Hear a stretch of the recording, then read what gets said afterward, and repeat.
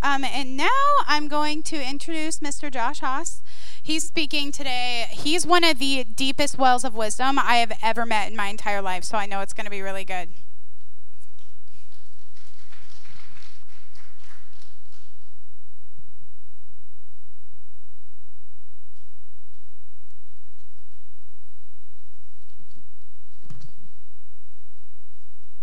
Good morning, everybody.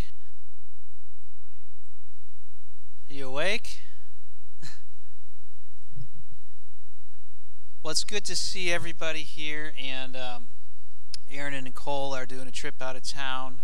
They spent some time with Leif and Jennifer Hetland, and they're going down to see some other friends of ours in the Zacharys, Aaron and Ashley, and so we're glad for that, and I get to share some things with you today. So they started last week this series that's going to be continuing into probably November. So that's probably about the longest series that we've ever done here that I'm aware of. And this whole series is about family. And so I wanted to start with the scripture that I liked. I feel like it pertains well to family. This is Acts 17:28, and this is what it says. For you know the saying, we live in God, we move in God, we exist in God. And still another said, we are indeed God's children. We are his children. We are the family. We are brothers and sisters in Christ. How do I know? Because the Bible says so. We are. And so what we want to do, what we want to figure out is how do we live like family? That's one of the themes, that's one of the core values of our church here at Upper Room is family.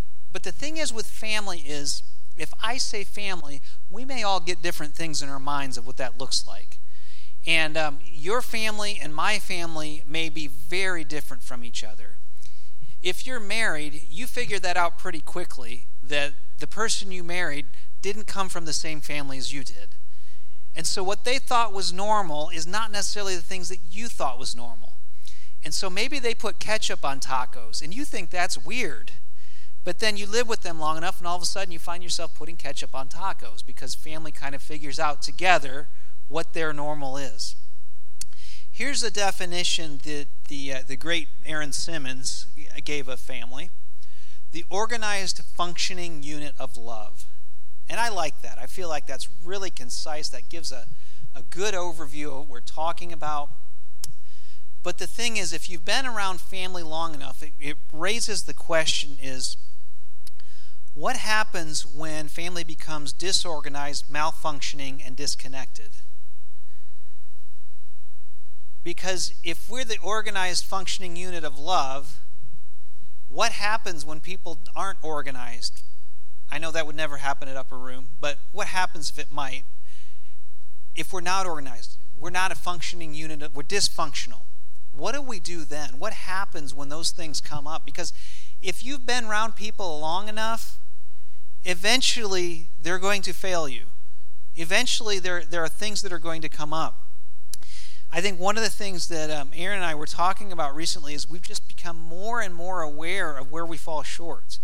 There are so many things that I would love to do better that I just keep feeling like I let people down. And I just recognize more and more that I am not perfect. I'm a human being. And if you're around human beings long enough, even if you call them family, they're going to fail you once in a while.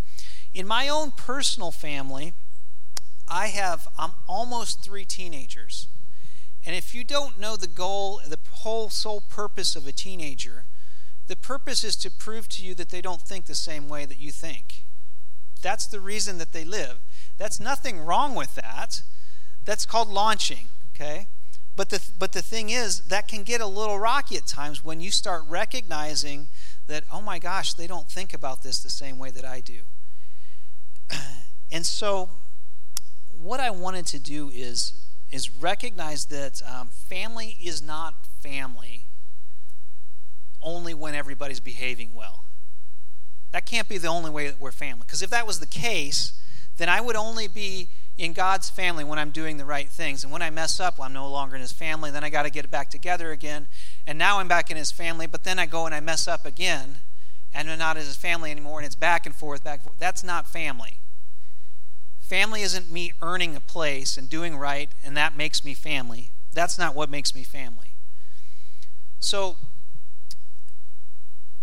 what I was wondering, and what I wanted to talk about this morning, is how does family react? How should family react when somebody lets you down in the family?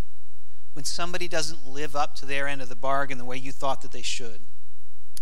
And so because I had that question, the place that I decided to look, which I think is a good place, is Scripture.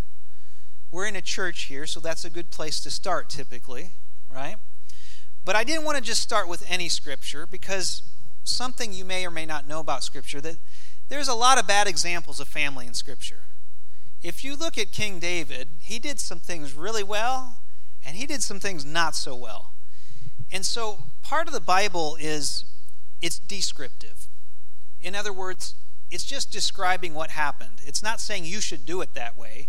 It's just telling you what they did when they were in that situation.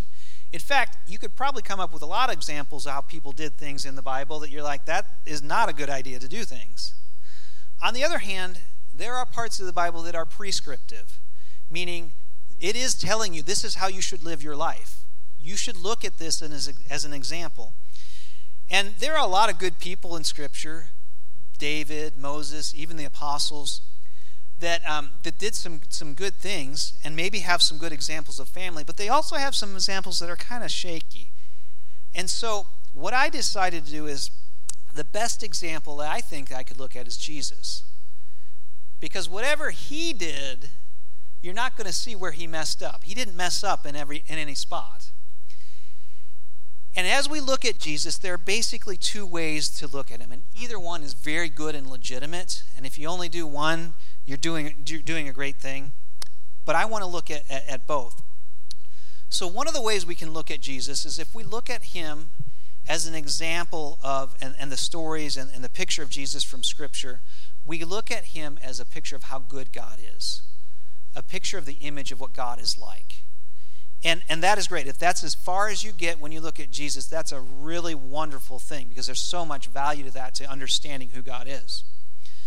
But there's another piece to that. When we look at Jesus in Scripture, one of the things that we believe is that Jesus is fully God, but he's also fully man. And what that means is when he was a human being walking on the earth, he actually limited himself. He didn't act as God in the things that he did. He didn't stop being God, but he didn't act that. He actually limited himself. And so that the things that we see Jesus do in Scripture are actually a picture of a human being doing those things who is in perfect relationship with God. And so because he's the only human being that had perfect relationship with God, he acted as a man, but he did things that men couldn't do, because he was in perfect relationship with God. So what I want to look at when I see him, I see potential for the things that I could do as I adjust my relationship with God. Now, in the charismatic circles where we walk, we talk a lot about signs and wonders and miracles, and we raise the dead, and we heal the sick, and we prophesy, and we see miracles, and those are things that Jesus did. And so I look at that and I say, if he did those things, as I adjust my relationship with God, my connection with God, Father God, I can do those things. But I want to talk about, I don't think it just applies to the supernatural signs, wonders, and miracles. I think it also applies to the way that we treat each other, the way that we do family. As I look at a picture of Jesus in Scripture, of how he treated those around him who he considered family, it gives me a picture of how I can live my life if I'm in perfect relationship with God toward other people. But here's the problem, okay? It's not what you can do without God. Anything that Jesus did, if you try to do it without God, it's not going to work so well. And so if I try to treat people the way Jesus treated them without a relationship with God, I might do okay for a while, but I'm going to stumble. I'm going to follow it up after a while. And so, to quote Steve Justice, what he said a few weeks ago when he taught, is basically, I have nothing to give. I can't come at family on my own and think that I'm going to do it right if I don't have a relationship with Jesus, if I don't allow Holy Spirit to fill me and allow me to treat people the way that he would treat them. So, along those lines, I wanted to list a few things that Jesus did to show you how he treated other people. So here's one thing that he did. He forgave. He forgave people. Jesus is a picture of forgiveness. He was on the cross, and let me read you this scripture, Luke 23:34a. This is Jesus on the cross. He's been beaten. He's been mocked. He's beside people who really legitimately deserve to be hanging there. And he's there, and this is what he says. He says, "Father, forgive them, for they don't know what they are doing." One of the biggest things Jesus showed as he related to other people and family is forgiveness. He did not allow the offenses that people did. He did not hold that against them to prevent them from coming into relationship with him. Now, this is what forgiveness basically means. A real simple definition is, I'm going to let go of whatever right I feel like I have to be your judge or to be your punisher. Doesn't mean what you did was okay. Doesn't mean I'm going to let you do that again to me. I'm going to call you on it if you're still having that same problem again. I'm not going to put myself in a situation that's unhealthy. But I'm going to take away whatever right I feel like I have to be your judge or punisher. I'm not going to punish you for what you did. In other words, I'm not going to give you the cold shoulder because you hurt my feelings. I'm not going to go off and start screaming at you. I'm not going to get sarcastic.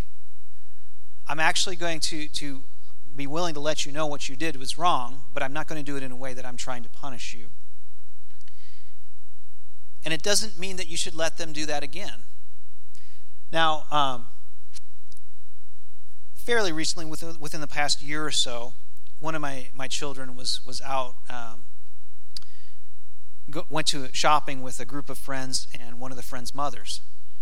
And something happened. The friend's mother got really frustrated and basically just started screaming obscenities at all of the girls. It was shocking. Like, all the girls were scarred from this. And the moms heard about this, and everybody was upset. And Angie and I were trying to figure out what to do. And what we ended up coming at is like, I think she knows what she did was wrong. We're going to wait and be open until she comes back to us and see what we want to do from there. So we waited, and eventually, she kind of defended herself and didn't say much more, and we just said, that's fine. We're going to forgive her. And eventually, later on, Angie had a connection with her to where she was in the same place, and Angie just treated her well. She treated her, she was kind to her, she was loving to her, and this mom sent her a message later. She's like, "Thank you so much for not judging me for the actions that I did before." And it was like shocking to her that she was forgiven.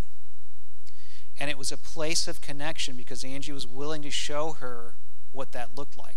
Now, she didn't say that it was okay. She didn't ask her to do it again. But the lady already knew that it was wrong. The lady already knew that it was an issue. Forgiveness broke something. Forgiveness changed something.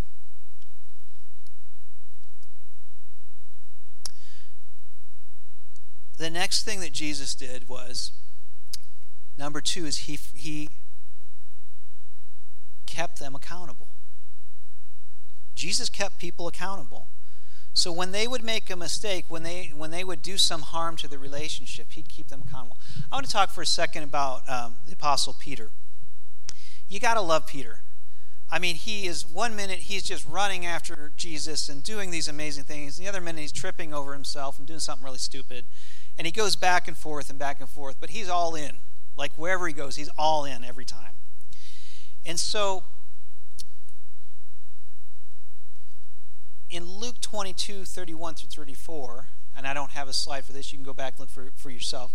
Jesus is at the Last Supper with all of the apostles, and he's basically telling them, listen, guys, you're all going to leave me, and I'm going to be crucified, and it's going to get really difficult here really soon. And Peter, of course, says, Jesus, I would never do that. That wouldn't be, not me. That could never happen to me. I would die for you. I would do anything for you. And Jesus said, listen, you don't know this, but 3 times you're going to deny that you even know me. And Jesus said, and Peter says, no, that's never going to happen. That can't happen. So fast forward, and as Jesus is going through and getting ready to be crucified, the opportunity comes up, and Peter is asked if he knows Jesus, and he denies that he even knows him 3 times, just as Jesus predicted. And Jesus looks at him, and that's where Peter is left. And so I want to fast forward from there to the scene that happens after the first time when Peter and Jesus actually come back together, after Peter has betrayed Jesus, denied him. And this is Peter is off fishing with some of the other guys, and Jesus comes to the shore. They can tell it's him, and Peter, as he always does, he gets really excited, dives in the water and starts swimming for him when it'd be really a lot faster to take the boat, but that's just how Peter is. And they get there, and Peter comes up to Jesus, and Jesus is interacting and talking with him. And this is in John, chapter 21, verses 15 through 17. It says, so when they had finished breakfast, Jesus said to Simon Peter, Simon, son of John, do you love me more than these? He said to him, yes, Lord, you know I love you. He said to him, tend my lambs. He said to him again a second time, Simon, son of John, do you love me more? He said, Simon, son of John, I lost my spot. Do you love me? He said to him, yes, Lord, you know that I love you. He said to him, shepherd my sheep. He said to him the third time, Simon, son of John, do you love me? Peter was grieved because he said to him the third time, do you love me? And he said to him, Lord, you know all things. You know that I love you. Jesus said to him, tend my sheep. I want to point out that Jesus asked him 3 times after Peter had denied him 3 times. That's, very much saying, come back in. I'm going to reinstate you. After whatever mistake you made, I'm going to forgive you. I'm going to bring you back in. But the other thing that Jesus did is he made him accountable. He needed Peter, and Peter actually needed more than Jesus did, to say that he still loved him. Peter needed to say that out loud. Now, the way that Jesus handled it, he could have come in and he could have just been real angry. He could have just started, Peter, why did you deny me? How could you do that? I can't believe you'd be like that after all the time we spent together. What is wrong with you? But that's not what Jesus did. Or he could have given him the cold shoulder. He could have said, you know what? I'm not going to give you the time of day. After what you did to me, I'm not even going to talk to you. But that's not what he did. Or he could have come in and could have gotten really sarcastic, and he could have said, oh, so you're not going to deny me, are you, huh? But that's not what he did either. He went to him. He knew that Peter already knew what he did. And he got to the heart of the issue, and he said, Peter, do you love me? He was inviting Peter to keep in that relationship. But he was also getting to the point is, you need to know that you love me here. You need to understand that we're still in relationship. We're still in connection here.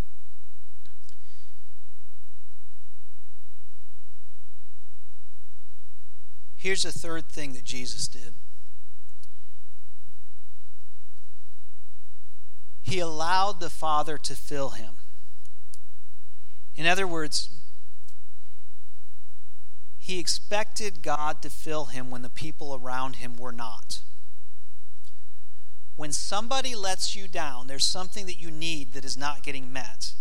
And the next slide I want to show you is just a thought I had is, I think God will allow other people to not meet your needs sometimes so that he can meet them. Every so often, something will come up and somebody will disappoint you. And it's not that necessarily God plans somebody to disappoint you, but he's so good at using everything that when they do, it's an invitation of, will you sit in a fence, or will you take that need that they just didn't meet, and will you take it to him and let him meet that? So, in my life, I'm at a place where My son Caleb, he's getting ready to launch. He's planning to go to Wright State, and he's getting ready to move out soon. And then I've got 2 daughters after him, which means I'm going to be the only male in the house left. Our dynamic is changing, okay? And so the 2 girls they're kind of getting a little more bonding with their mom. And what that means is a lot of the fun family things we got to do together turn into girls' days. And I'm kind of pushed aside. I'm a little left out. Yeah. Well, you might woo it. I'm not. And so there are needs that I have that I used to get met by family time, that I get to enjoy spending time together as a family. Needs like connection, needs like feeling loved, feeling belonging, feeling needed. That it's not a personal thing. They're not trying to do anything to me. It's just I can't get those needs met in the same way that I used to because they're at a different stage in life. And so I have to decide, am I going to sit offended? Well, nobody wants to spend time with me. Poor Josh. I feel so sad for myself.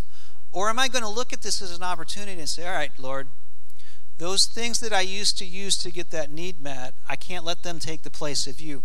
So I have this need for connection. Lord, will you help me connect to you? Will you meet that need for me? I have this need to, Lord, how do you want me to belong? How do I belong in you? And I may even go a little deeper and start asking Jesus some questions like, Jesus, how did you deal with it when you felt like you didn't belong? Because there's nothing that he's gone through that we didn't.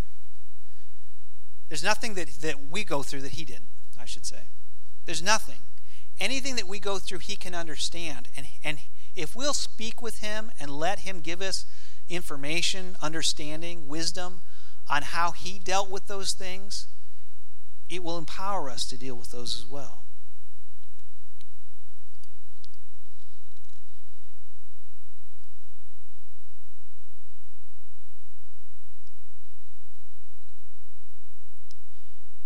The best example I can think of Jesus doing this is in the Garden of Gethsemane. Right after the Last Supper, he gathers the apostles with him and he says, come on guys, it's going to be a rough day or so here. We need to go pray. And of course they're all like, yeah, sure, yeah, we'll go pray with you. And he goes and he starts praying and he's praying so hard, blood is dripping. He's sweating blood. He's praying so hard. There's such stress. And the guys he brings with him, they fall asleep. And so he wakes them up and he's like, come on guys, we got to pray here. We got to pray. And he goes off and he starts praying some more. And they're like, yeah, we'll pray with you. We'll pray with you. And he goes and he prays some more and he comes back and there they are asleep again. If he didn't know how to strengthen himself in the Lord at that time, in the Father, everybody else would have let him down and he wouldn't have been able to walk forward and do what he needed to do. I believe that there are those of you in this time and place that need to strengthen yourself in the Lord instead of leaning on other people to strengthen you. Doesn't mean God won't use other people to strengthen you, but it's kind of funny how it works. The better I can lean into the Lord to strengthen me, the more easily he can use other people for that. But if I try to lean on other people to strengthen me instead of him, then usually they're going to fail me and it all falls apart. Here's the fourth thing that I want to point out, and this kind of sums everything up. He held on to his end of the rope. Now, this is an illustration that we like to give in the parenting class. The rope that I'm talking about signifies like the connection that we have with somebody on the other side of the relationship. So, the better connection that you have, the more you're able to pull them along where you would like them to go. One of the illustrations we give in the parenting class is we use a tissue and say, pretend this is your connection with your child. And if you try to pull them in any direction, the connection just tears. They're not going anywhere. Then I take the strap off of my carrying bag, and I give them that, and we pull, and I say, now we have connection. I can pull you if I need to. Okay? Well, in any relationship, there is a rope that you hold on to. And so Angie and I have this rope. When we got married, it's like this rope. It's not a real rope. I'm speaking metaphorically. I hope you understand. But there's this rope that we both decided we were going to hang on to. And so in every life situation when things come up, we have this rope that we've both decided we're going to hold on to this rope. And so not a few months ago, I said, I think that we should redecorate the house. And I'll redo some things, do the flooring, paint. I think we should do that. And she says, I don't know, that could take a lot of time. I don't know if that's going to work. And I said, well, I'm willing to spend the time. We'll look and pick some things out. She said, okay, we'll do that. So we pull back and forth. Well, recently, we're getting close to being done, and she comes to me and she says, ooh, but I don't like that color of paint. And I said, oh, really? But I spent all that time doing this. She said, yeah, but if I look at it every time I walk by it, I'm going to wish that it was different. I said, okay, all right, we're going to get some new paint for this then, I suppose. Now, we're both holding on to our side of the rope, and we're pulling back and forth. Here's the thing, though. There's an aspect in every relationship of choice. Now, as you're dealing with children, there's less choice that they have because they kind of need you. But as they grow older, you want them to need your help less and want you around more, right? But in a marriage and in friendship and in family, as they grow up, you choose to hold on to your side of the rope or not. So if Angie and I are having this conversation and she pulls one way and I said, no, I'm not doing that. In fact, I'm leaving. I don't want to be there. That decision to hold on the rope, that's covenant. And in family, we decide to hold on to our end of the rope. Now, here's the thing. I can't decide if you're going to hold on to your end of the rope. And I can't make my determination on whether I'm going to hold on to my end if you do or not. I can only decide, if I'm powerful, to decide to hold on to my end. And that's how Jesus lived his life. He always held on to his end of the rope. He always said, I am here ready to come into relationship and connection anytime you're ready.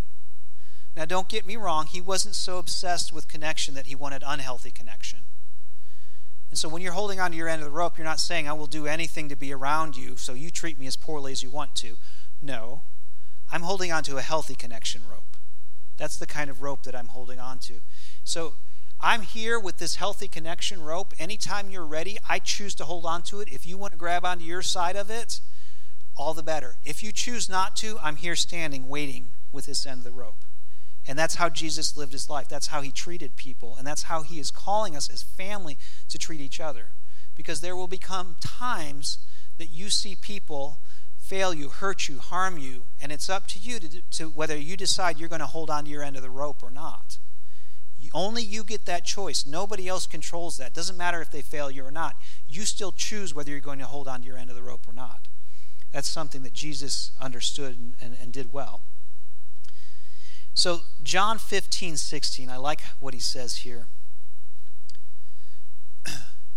He says, you did not choose me, but I chose you and appointed you so that you might go and bear fruit that will last, and so that whatever you ask in my name, the Father will give you.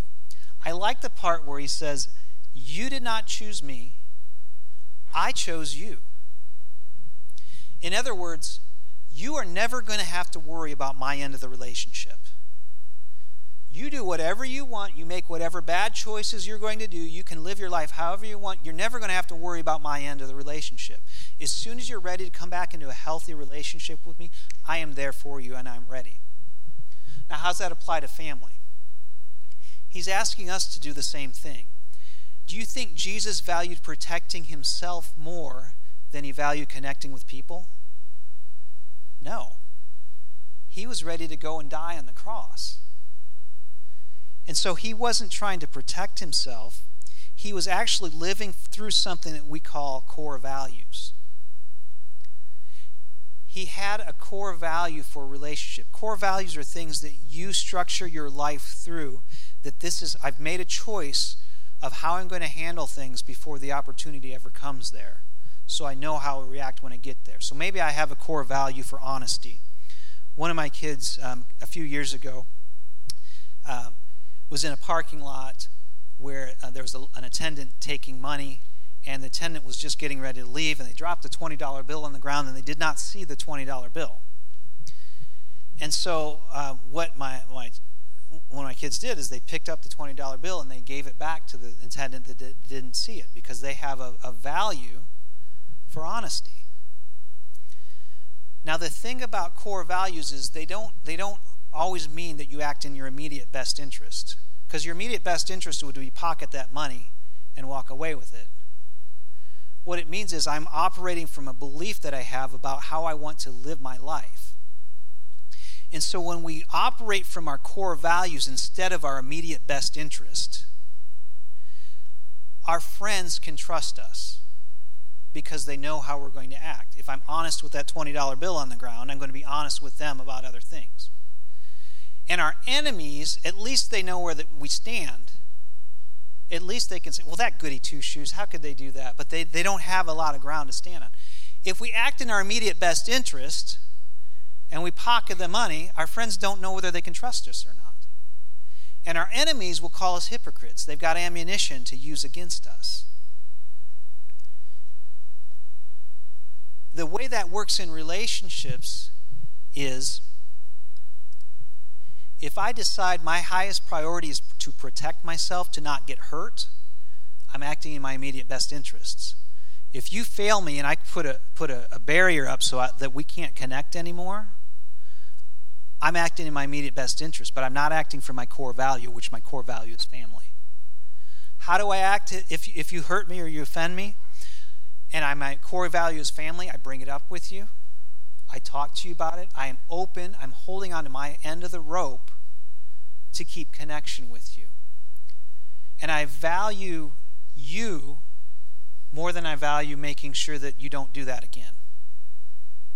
Now, that doesn't mean it's okay if you do it again, but it means that my goal is connection in family. I want to mention something as we get close to ending here. I want to mention something about agreement. When you're dealing with Jesus, it's a pretty good idea that you agree with him, because he kind of has a monopoly on the whole situation. He kind of knows what's going on. But when you're dealing with the other brothers and sisters in the family, you don't want to make agreement your highest goal, because there's a lot more that you can see that I can't see. And so if we pretend like agreement is our goal, then as soon as we disagree, we have to have a church split. Or I pretend like I agree when I don't, and you never really get to know me, and that's not family. What we really want to work toward is understanding each other. I want to see where you're coming from. I want to get to know you. Why would you see it that way? Why do you have those feelings? I don't put a higher value on agreement than I do on understanding and connection. Now, there are certain things in a church that we do agree on. If you're going to step on stage, you better believe that Jesus Christ is Lord, that he died for your sins. We're not going to put you up here to preach some other religion. But I can still have a relationship with somebody who's not a Christian if I value understanding them, and I'm not trying to manipulate them.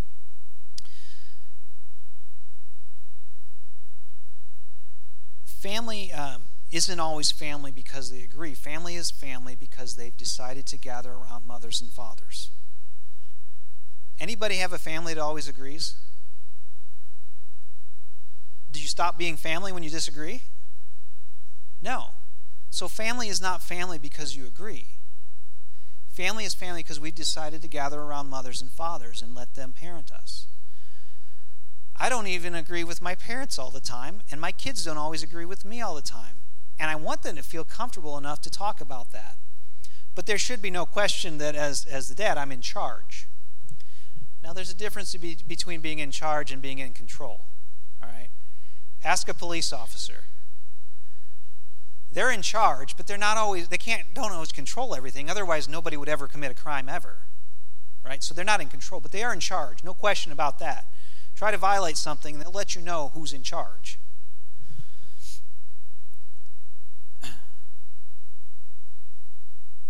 I want to bring out something that Steve Justice said when he taught last time.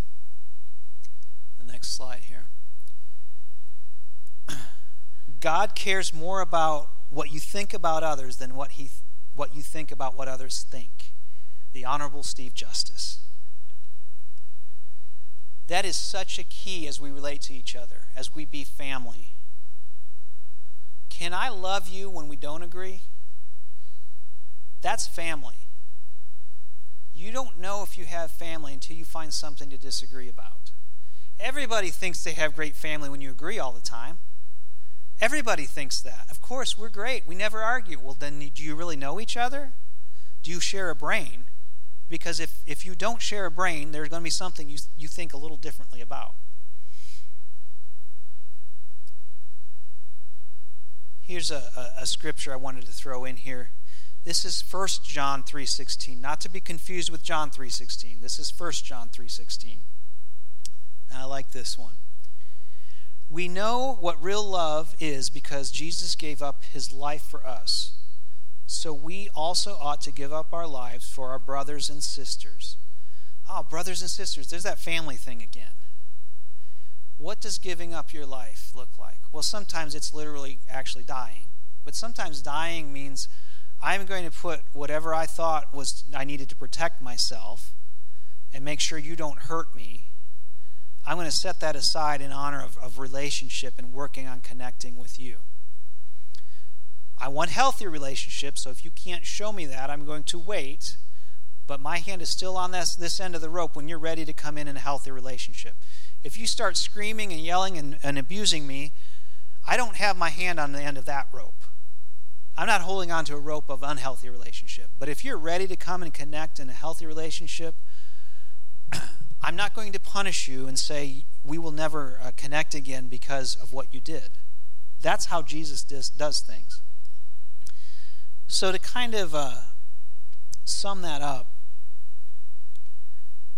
I'd like to mention the seriousness of the family wall that we have outside the narthex here. If you don't know what it is, as you go out these doors in the narthex and you look at the little room on the left just before you go outside, we have this wall that's called our family wall, and there are pictures up there of anybody who says that they want to be part of the family. Because at our church, we don't have a formal membership. We basically say, if you want to be family, take your picture and put it on the wall. As long as you believe that Jesus is Lord and Savior and you've accepted him, you support this ministry, and you attend regularly, we will accept you in as family. Okay? But I also want to let you know something. This is also a form of covenant, and I want to let you know about the seriousness of this. Because we are asking you actually to marry us when you put your picture on that wall. And I do a lot of the premarital for couples. And what I always tell them is, you need to look at the person that you are planning to marry as they are right now. Because whatever issues they have, you can't hope that they're going to work them out after you get married. They're in them. You are marrying them for who they are right now. And if that doesn't change, you don't have any right to say, I didn't know what I was getting into. You got into what you decided to get into. So you want to go in with eyes wide open, knowing what you're getting into. And then I tell them, once you get married, you want to go with one eye closed and the other one squinting, because you overlook those things. But you want to go in with eyes wide open. What that has to do with our covenant is, our church has issues. Now, we're not unique. Every church does. Okay? But our church has some issues. Things that could get to you, that could annoy you if you're here long enough. And so when you decide to commit to us, you need to be thinking, we want to marry you. We're asking for covenant. This isn't something you take lightly. And so you are marrying us for who we are as a church right now, not for who you hope we will become one day as a church. So when you commit to us, when you come into covenant with us, when you decide you want to be family, you have to decide, am I willing to hold on to my end of the rope when they hurt me? Because we will eventually. Something will offend you, something will bother you, something won't go quite the way that you wanted. Will I hold on to my end of the rope when they hurt me? Now, that doesn't mean that you can't, put your picture on the wall and decide that you're going to move to another state or do something else. That's not what it means at all. I'm not saying you're stuck here for the rest of your life and we're locking the doors on you. What I am saying is, if you put your picture up there, we expect connection. We expect relationship. And we will commit to doing our side of holding onto the rope, but we expect you to hold on to your side of the rope. We have lots of people who have gone to other states and even other countries that we still consider covenant family because they maintain and we maintain relationship together. So I want to close things up and invite the band up if they're in here. Yeah. I'd like to just take a couple of minutes and let you examine yourselves.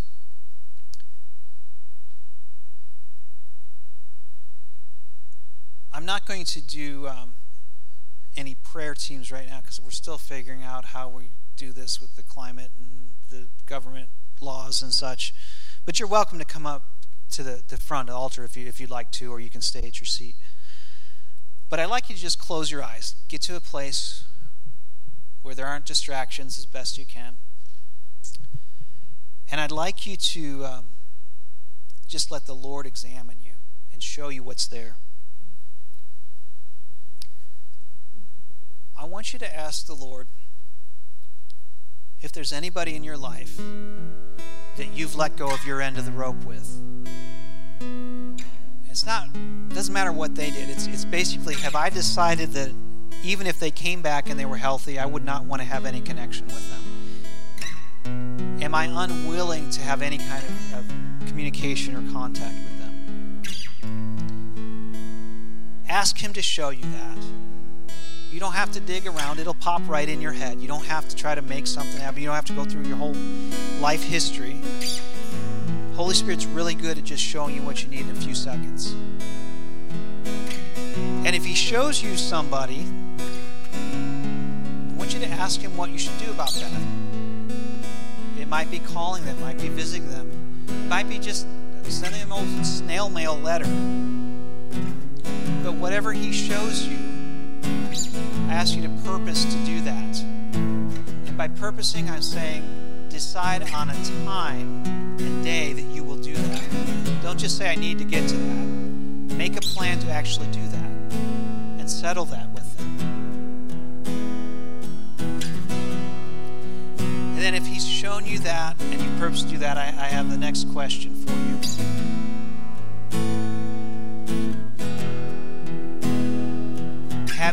Have you let go of your end of the rope with the Lord, with Jesus, in any way? Is there any area in your life that you just decided, God, I can't trust you, I don't believe in you, I don't know what to do here, or I'm going to use something else to try to fill that need instead of you? Have you let go of your end of the rope? And if you find that you have, or He shows you anywhere, you just repent. And repentance just means this: Lord, I am sorry that I've done that, and I'm going to turn. I'm going to choose different. I'm going to move toward you instead of away or in the wrong direction. And let Him show you how and where and what to do there. And then the last group of people was kind of like what Brianna was talking about when she did transition, are the people who never maybe grabbed onto their end of the rope. They didn't even realize that there was an end of the rope to grab onto. That they've never come into relationship with Jesus. He's there and He's holding on to His end of the rope or a healthy relationship. And He's inviting you and He's saying, will you grab onto your end and let me pull? Let me pull you, let me show you where, let me lead you, let me show you where to go.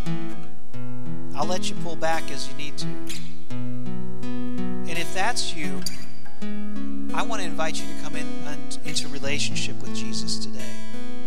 And what that means is just this, is that you admit to Jesus that you can't do this life without Him. That you have sin, you have issues, you have problems in your life. But He paid the price for that. He died on the cross to make your life whole and complete. And just pray to Him that you accept that price that He paid. You receive that from Him. And let Holy Spirit come into you and make your life new. So Jesus, we thank You that You've never let go of your end of the rope. We thank You that You are the picture of family for us. we thank you for your goodness.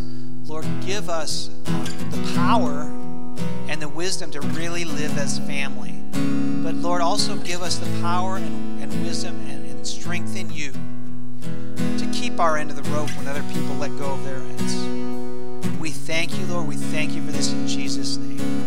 Amen.